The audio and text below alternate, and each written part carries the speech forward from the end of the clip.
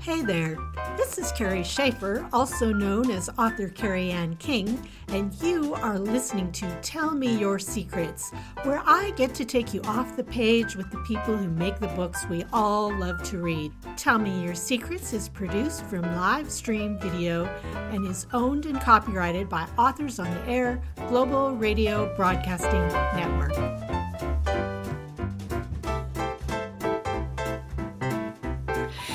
Everybody, Kerry Schaefer or Kerry Ann King here with you today, whichever one you know me as and want to call me, I'm good with that. I am super excited to have something a little bit different today and can't wait to introduce you to our guest. This book was brought to my attention by the lovely Annie McDonnell, and I am so glad that it was, and I am hoping that you will listen and then you will share this show with friends, relatives, and possibly strangers, because I think everybody needs to know about what we're talking about today. So it's going to be interesting and informative and also just fun because, well, we get to do all the things on this show. So our guest today is Leslie Lehr, and I'm going to read a little bit of her bio for you here. Leslie Lehr is the prize-winning author of A Boob's Life, How the American Obsession Shaped Me and You. Called a must-read by Good Morning America, People Magazine, Glamour, and Entertainment Tonight, Salma Hayek's Venta Narosa Productions is developing it as a comedy series for HBO Max. Lehr's novels include What a Mother Knows, Wife Goes On, and 66 Slaps. She wrote the screenplay for the romantic thriller Heartless and 3 humorous parenting books, including Welcome to Club Mom. There is so much more. I could just go on and on about Leslie. She has had a fascinating life and career, and I'm just going to let her talk to you, though, because I know you'd rather hear from her than me. So I'm going to bring Leslie on right now. Hi, Leslie. Hi, Kerry. Thanks so much for inviting me. Thank you for being here. This is really super exciting. So A Boob's Life. I mean, first of all, with a title like that, where could we not be immediately intrigued? Yep. So tell us a little bit, Leslie, about what this book is about. I'm going to just say first, it's kind of like a part memoir, part social commentary, part research. It's something a little bit different than really anything I've encountered before. Yeah, it is a little bit out of the box. It is a memoir by definition, but essentially I use my own life as an example to do cultural analysis of how we got to where we are with everyone being so obsessed with boobs. And people think that we're not. And if you look at all the evidence, we are, and it's affected men and women in ways that we have no idea. And I wasn't sure until I was so obsessed when I noticed my boobs were crooked one night that, oh my God, I could look at my whole life of what was going on with my boobs. And my husband accused me of being obsessed. And I was like, no, I'm not obsessed. And then I realized, oh, wow, I am, but I'm not the only one. So it was this, like I had to figure out why I felt like this. And it was just a little freaky going back. So it was a lot of research and then a lot of funny stories that really had to do with my boobs. I mean, this morning, everybody listening who's a woman had to decide, we're going to push them up, push them down, hide them, wear a bra. I mean, every single day we take for granted, how important they are that men look at them, all those things. So I had to write it the way it was written. Right. Well, and I hadn't realized until I read it, and I went back and was reading some of your stories as, you were beginning to be aware of your breasts as a child and the impact they had on the world and power. And it really made me stop and think about a whole bunch of things, from me growing up that I hadn't considered. So we don't talk about it. I mean, everybody has a boob story. We don't talk about it. And it's like, my generation, we're like the first ones really to have training bras. I mean, so that's how strange it is. Suddenly we have to train our bras and, only a certain kind of boob is, the young plump one is the ideal. And yeah, it's a really small win over life. And anyway, so there's a lot. So I'm glad it made you think about it. What's with that word training bra anyways? Like, I hadn't really thought about it. What are we trying to, your book made me laugh right there. Are we training them to grow or are we encouraging accepting them, or I think it's men who, I mean, all the men who were making women's clothing at the time, it was an in-betweener from undershirts to bras with that stretchy white fabric, and I wanted one so bad. But, it was like, that's the stage of being a girl, of growing up to be a woman, and it was a huge market, and a lot of things really came down to money. Take the breasts. So it's funny because I think you were the opposite of me. You wanted the training bra. Me, I remember being really irritated when my mother started making me wear a shirt as a child, because I liked running around, just in my shorts like my brother, when I was 5, and then it's like, no, girls have to wear shirts. Well, exactly. Well, there's a picture in my book. The first, when I was starting to think, what's with boobs? There's this picture of me when I'm 3 with my sister who's 1 and my mom. We're all in red bikinis. And I remember how important it was to keep that red strip of fabric, teeny tiny thing over my nipples. And it was just like, I was 3. And that's how I realized, these are so taboo. Something's weird, because it's like, it was a rule, like brushing your teeth, cover your nipples. Right. And so that's, at that age, girls are indoctrinated to know that, something's bad about boobs. Right. Well, and I read that, and then I was reading on Kindle. So I got to the pictures later, and then I laughed when I saw the picture, because it really is. It's just a teeny tiny little. And my sister could not keep it on hers, and it just cracked me up. She was 1. But yeah, she couldn't. Still trying. Yeah. So you have a copy of the book behind you. I see it there. Would you like to bring it a little closer and show it? Oh, you have one on your desk. Yeah. Mm-hmm. Such a great cover. So those of you who are just catching the podcast, really shaped like that. So that's when I kind of like this color. This is that idealized, Well, those are like the bullet. Yes, which were supposedly to protect women from factory work. Like, how could someone sticking out protect you from the factories? They were developed during World War II, and then, it's just this whole idealized women the image that we really can't. Right. So those of you who are just listening on the podcast version, the cover of the book, which you really do need to see, it's kind of like a pinup girl kind of a picture with the real bullet breasts, but without a head. Well, no head. Yeah, the headless woman. There's 150 nicknames for boobs, and that's the deal. It's like, we got objectified people judge women by their boobs, and that's kind of the point of the cover. And it's this Americana vintage color, because it was kind of unique to America in the last 60 years, and it also America influences the world with Hollywood and magazines and things like that. So right, yeah. So cover 150 nicknames for boobs. And how many nicknames do we have for dicks? Dicks, yeah, that's where I was going. I was like, dicks and balls. We got not much. Not as many, and the jokes about them are usually mean and critical, and boobs are also. That's the thing about humor, is it's making fun of something. And I noticed that with the nicknames, that I have a book club guide that's a download from my website, leslielehr.com. And in it, I have like ideas of, fun questions, ideas of wardrobe, different kind of bra situations, but also snacks. And so many of the snack ideas are from nicknames, because a majority of nicknames for boobs are food related. Yeah. And then a lot of them are ammunition. So it's like, we got this life and death situation, the boobs, but notice I didn't call it a breasts life. No, because that would be a completely different book. Breast is a very serious term. Yes, it is. And boobs are serious, but it's a lot easier to think of them as a separate entity when you say boobs. And it's easier for me to talk about. You know what? We make jokes about things we're frightened of often. True. I find that interesting, in that, I did not mean to go here, but it just occurred to me, I think there is part of the culture, and you do get into some feminist stuff in this book, which I do also want to talk about, because I love your brand of feminism. I resonate with that. That there are men who fear the power, perhaps, of the breast, and that may be part of the reason why it is made fun of and given so many nicknames. That just occurred to me. I don't know if that's possible. Maybe. I think it's a really good idea. I think women do have this power to create life, and breasts are nurturing, and men look at a woman's chest. It's a first gender identification they see when someone enters the room. 200 milliseconds, zoom, they look at breasts.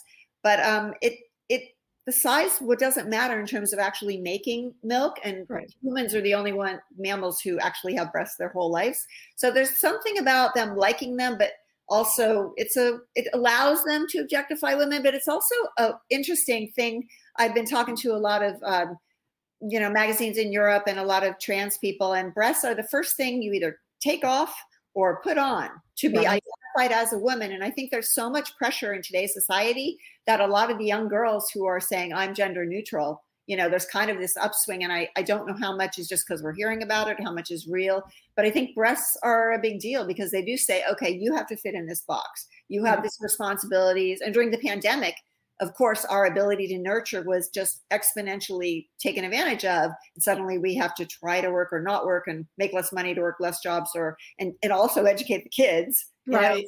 So breasts are they're of a lot of impact. It's personal and it's political. And yeah, I think they're powerful. And maybe that speaks to your point of, are men afraid of breasts, or they just want to, that's the female gender. So yeah, okay. So here's another question. You were a novelist before you wrote this book, and it sounds like maybe you're writing another novel now. Did I? Yes, I consider myself a novelist for sure. Right. Yeah. So probably back, a number of years ago, you never thought, I'm going to sit down and write a book about boobs. No. So what triggered this for you? What made you write this book?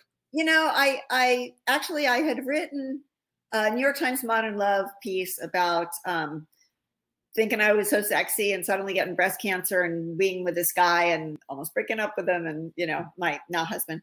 And it was about breast cancer. And that was all I was ever going to write about boobs. And it wasn't until like after I was recovering from breast cancer, I got out of the shower one night and saw my boobs were crooked, and I had so many freaking surgeries, all the stuff I'd been through. And then I thought my whole life I could picture as, wanting boobs and then finally getting them, hiding to work, using them to nurse, being flat chested, getting implants, getting breast cancer. It's like, so I had to kind of answer the question of, do I want to get them fixed again? Am I really obsessed? And also after chemo, I got to admit, and I know you as a breast cancer survivor as well, that creative side of my brain didn't really come back fast. I work with writers all the time. I'm a novel consultant, and I was able to do analytical stuff. That side came back really fast. The creative side, not so much. And so I had started a couple things, but my consulting business was huge. It was going really well. But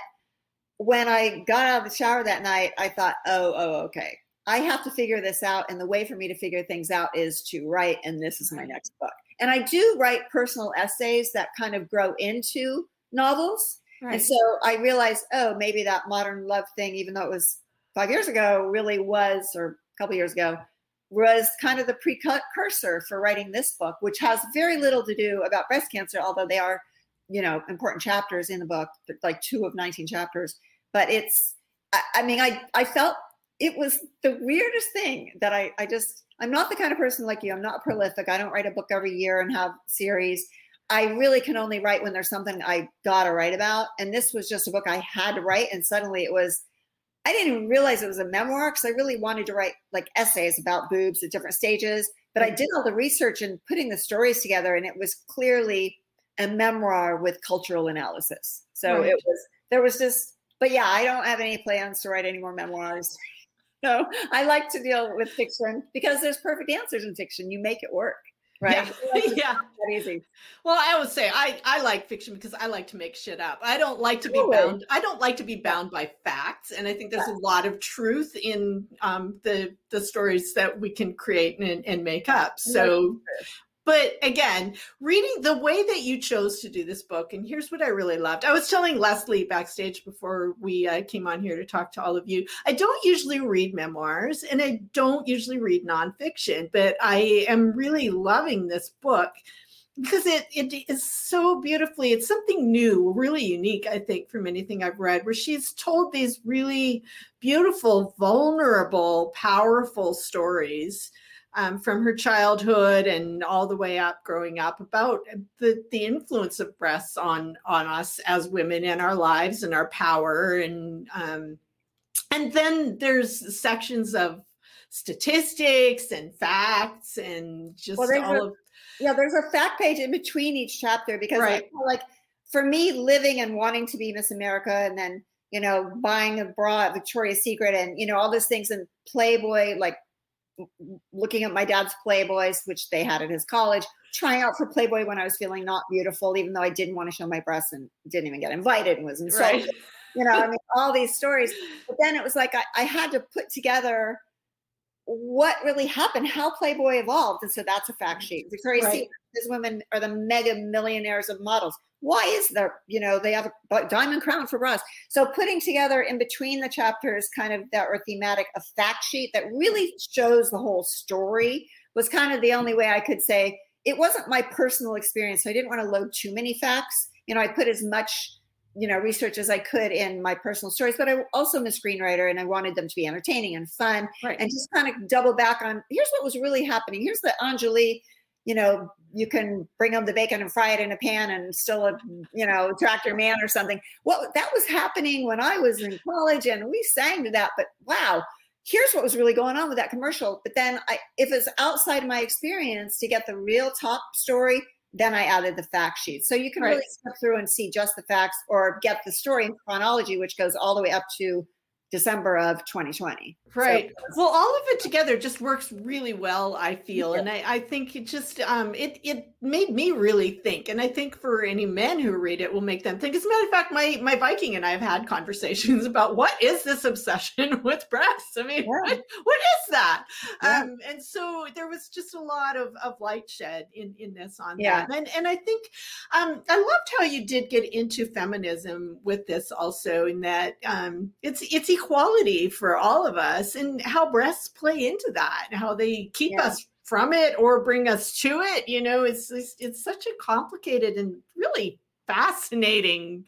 Weird. It's weird. It's just weird. It is. And the hard thing is that we can't fight biology. It's biological imperative to want to attract men and for men to like beauty and for men to be attracted to breasts because they are what help feed our children, right? And yet we've co-opted it to the extent where bigger breasts don't make more milk than other babies.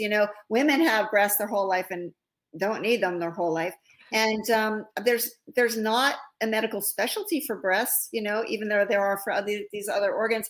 And yet we want to be beautiful. So we have this double-edged coin of wanting to kind of be these beautiful people and yet also want to be respected as exactly equal. And so there's really a matter of perspective. And I think that in our culture, if we're just aware of how much we judge not only other women, but ourselves by our bodies and particularly our breasts, because that's the first thing someone can see, then hopefully we can all be treated more fairly and not be bound to these rigid roles. And then it does expand. Real feminism, as we discussed earlier, isn't just men and women, but all colors, all races, all abilities, the disabled, everyone really, if we were just on the same playing field and stop judging people by how they look, how they feel, how they act, and that was the kind of the advantage. As I mentioned, this was a tough book to sell. It wasn't just memoir. It wasn't just narrative nonfiction, and people take breasts for granted. So what, right?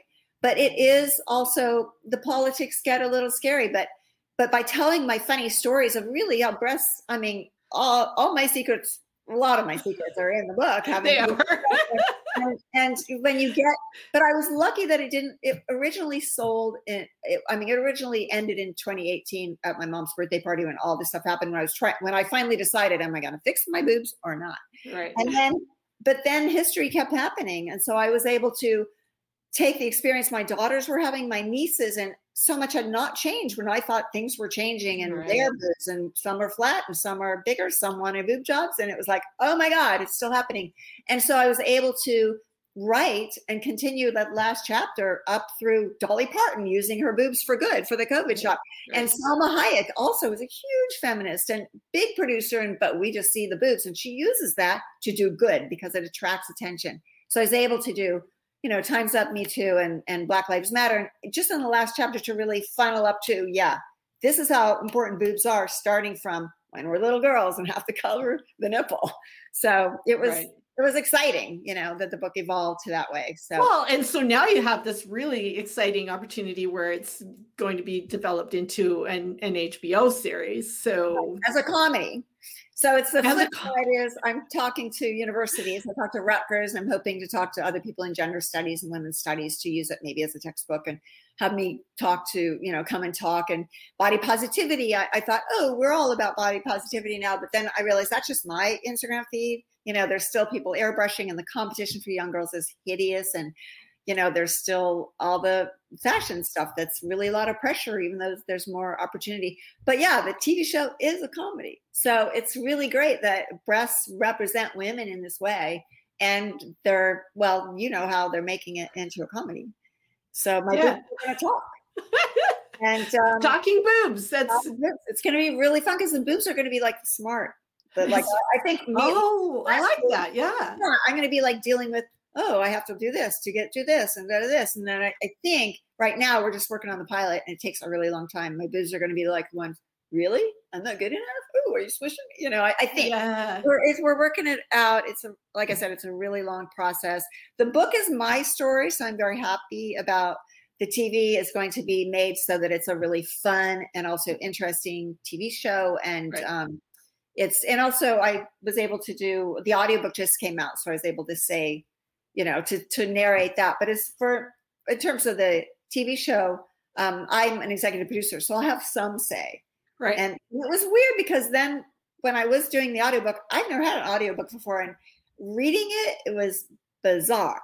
It's like I can't hear if people are laughing at the funny parts or I'm trying not to cry at the sad parts. And then I swore, and you'll get this as a writer, I will never write so many long sentences.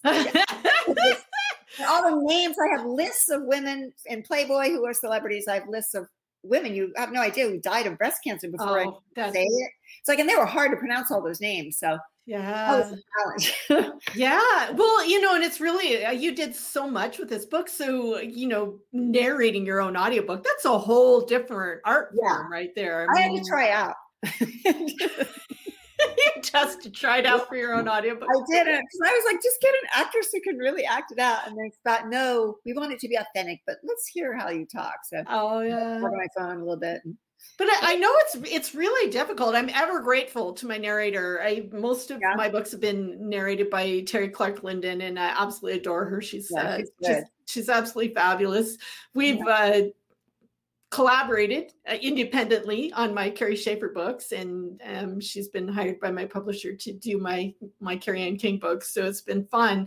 But I did one chapter I recorded myself reading for my readers of my last book, and it was hard. My voice was all tired, and you don't realize it hurts your throat. And then I realized I have this ticking noise before sentences, and you have to wait and get into the breath before talking and save your breath to emphasize the right words. And I do notice I've listened to the first 2 chapters so far, and then I got a little nervous. And but the first chapter, my voice is kind of gravelly. And then in the second chapter, I'm into it now. I'm smooth. It was the second day of recording, and I knew to have tea with honey and suck on candies and not have real food at lunch, because then my stomach's growling and you hear my stomach growl. It was crazy. And it was my first outing for COVID. It was the first time I actually saw real people going into this little studio. Oh, wow. And then hearing people, the producers and directors in your head, and my director was like, oh my God, I laughed so much. And I think, I wish I could have heard you because I didn't know. It was funny. It would have helped me.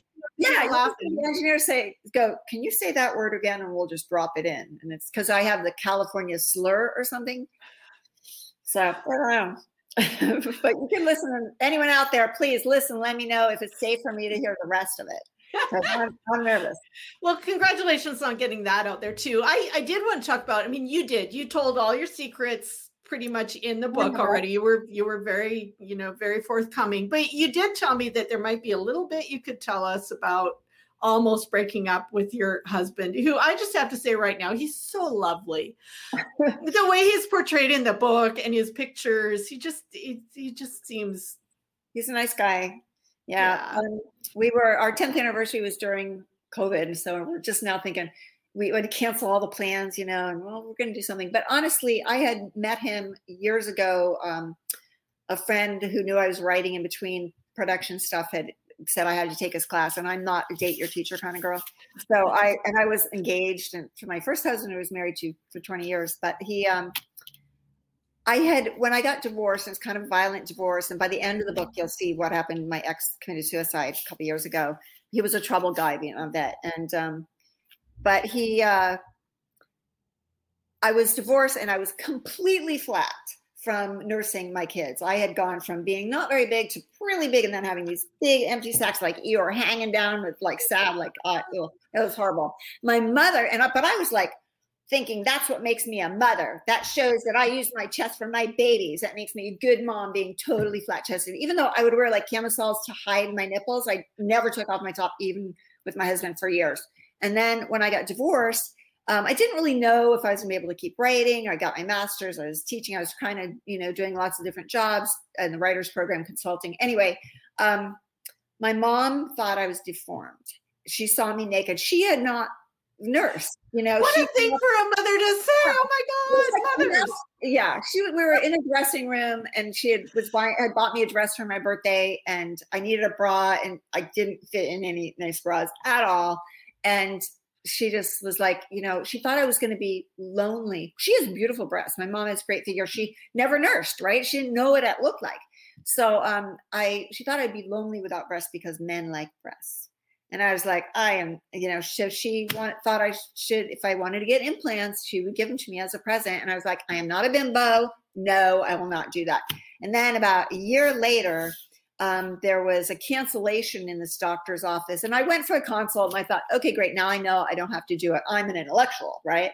And they're flat chested. See, I'm judging myself, my personality, right, other women by their bodies. If someone has big boobs, they shouldn't be wearing a halter top, and they're tacky and slutty, and I'm not that way, right? And so that's horrible. And part of the theme of my book is like, let's not judge each other by our bodies. Let's do what we want to do.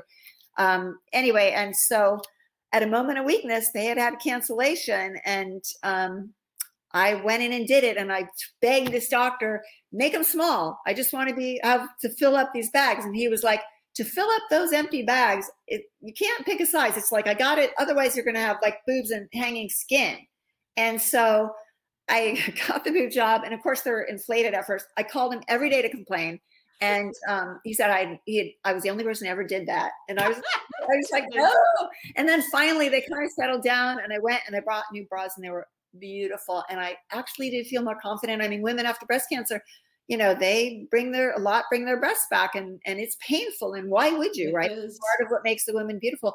And it was kind of before people were doing tattoos or being more relaxed about not replacing. But I had this, then I just felt like I felt more confident in my work. It really did make a difference. I didn't show them, but it was kind of just nice to have again.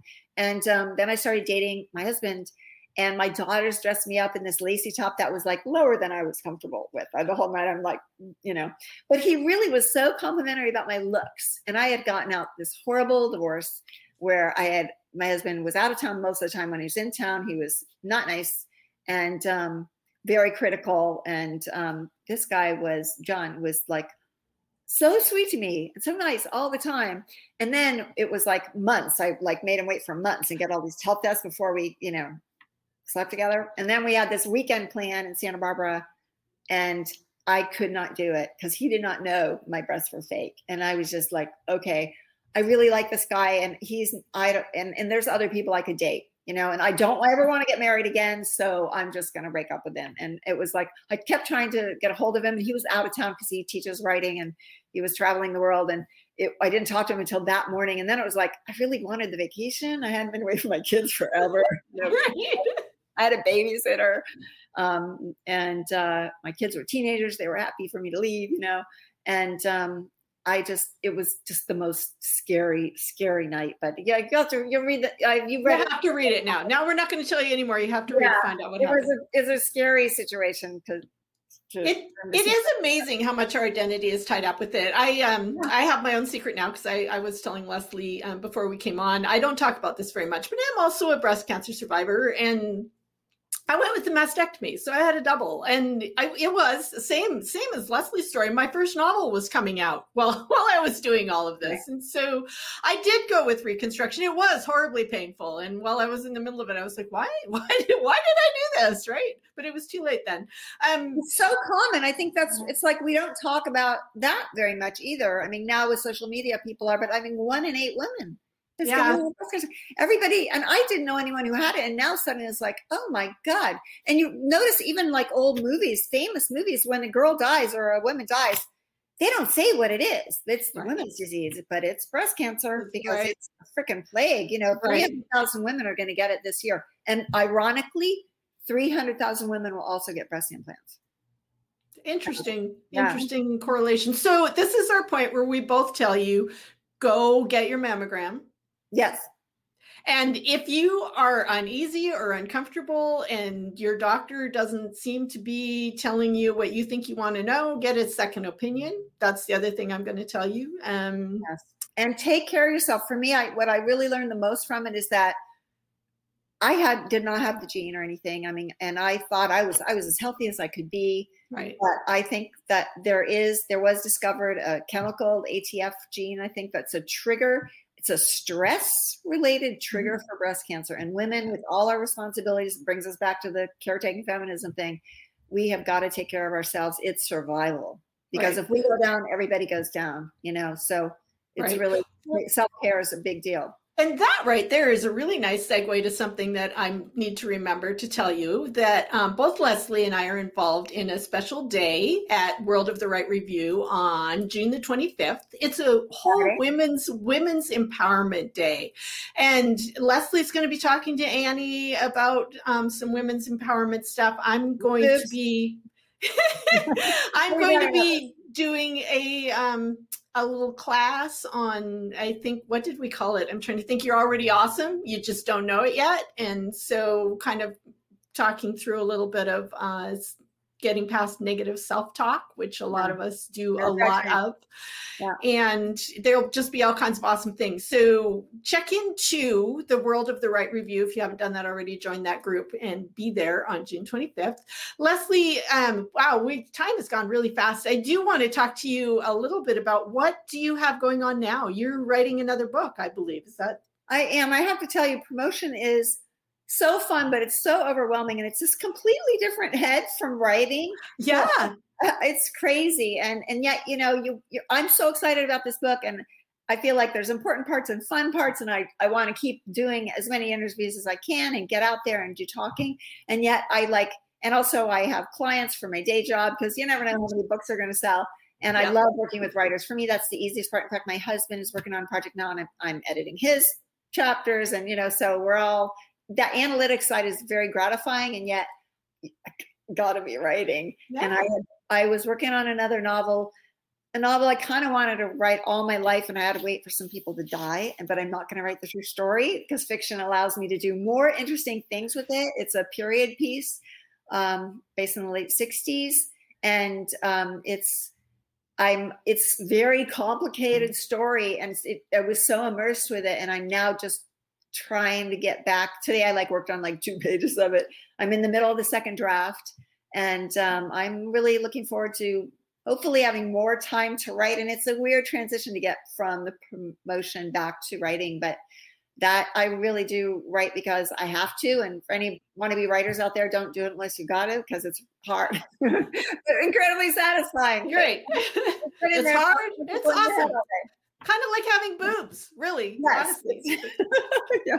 Anyway, so I am just starting to get back to that. And it's hard to get into that whole immersion thing, because I have 4 different characters with different points of view and period piece. So I'm hoping to kind of roll into that more as the summer goes. And nice. It's fun because, like you say, I don't have to be careful about what really happened and the order and picking and doing research and backing it up.